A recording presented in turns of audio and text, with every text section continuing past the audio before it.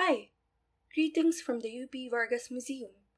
This is Maha Saliege, and you are listening to Vargas on Air Season 2. If this is your first time here, we would like to extend to you our warmest welcome.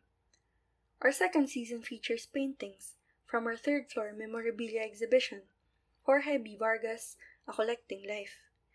The Vargas Museum Permanent Art Collection was donated by Jorge B. Vargas, the country's first executive secretary who served under Commonwealth President Manuel L. Quezon.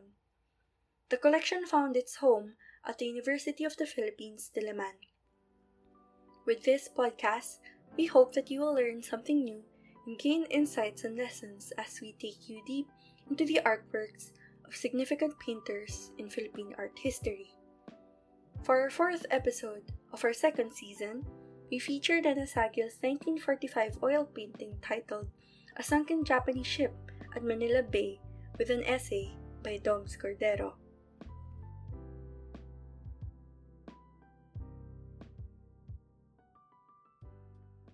Highlighted in the exhibition's array of historical scenarios is one of the darkest times of our country, the Japanese occupation, where Jorge B. Vargas himself would stand as a key figure, holding different positions in governance and diplomacy in a span of 2 years.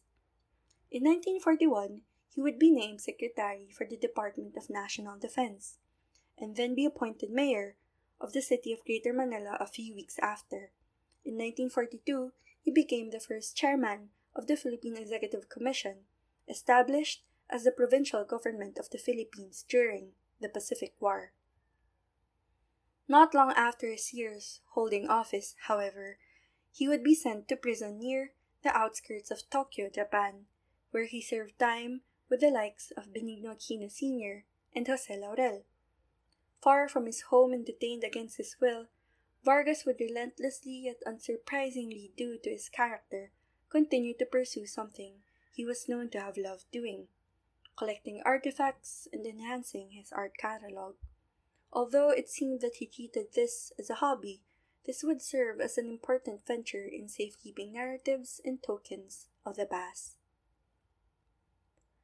Reminiscent of this era is Nana Saguil's depiction of a warmly lit yet devastating picture in her 1945 oil painting titled A Sunken Japanese Ship at Manila Bay.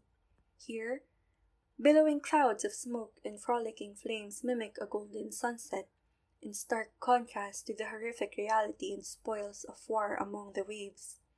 This scene, one of Saguil's earlier works, features a burning ship with a bloody flotsam around the wreckage, while a couple of daunting vessels float imposingly in the background.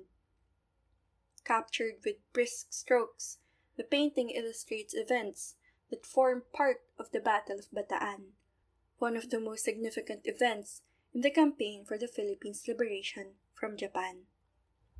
Saguil's painting, as part of the museum's memorabilia exhibition Jorge B. Vargas, A Collecting Life, visualizes and offers a glimpse into the past.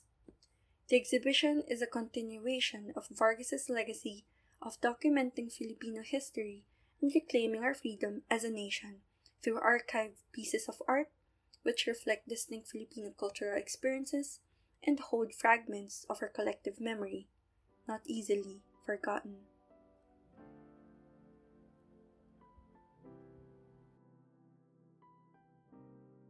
Thank you for listening to today's episode. We hope that you learned something new today. Catch our next episode soon. For more updates about the UP Vargas Museum, follow us on our social media pages vargasmuseum.upd on Facebook and at UP Vargas Museum on Instagram and Twitter, and Vargas Museum UP Diliman on YouTube for uploads of our online events. Check our posts with the hashtag Vargas Museum Virtual Mode for our regular online programs featuring other artworks from the Vargas collection through online mini exhibitions, downloadable modules, and interactive activities. You can also visit our website at vargasmuseum.org. Once again, this is Maha Saliege, and thank you for listening to Vargas on Air.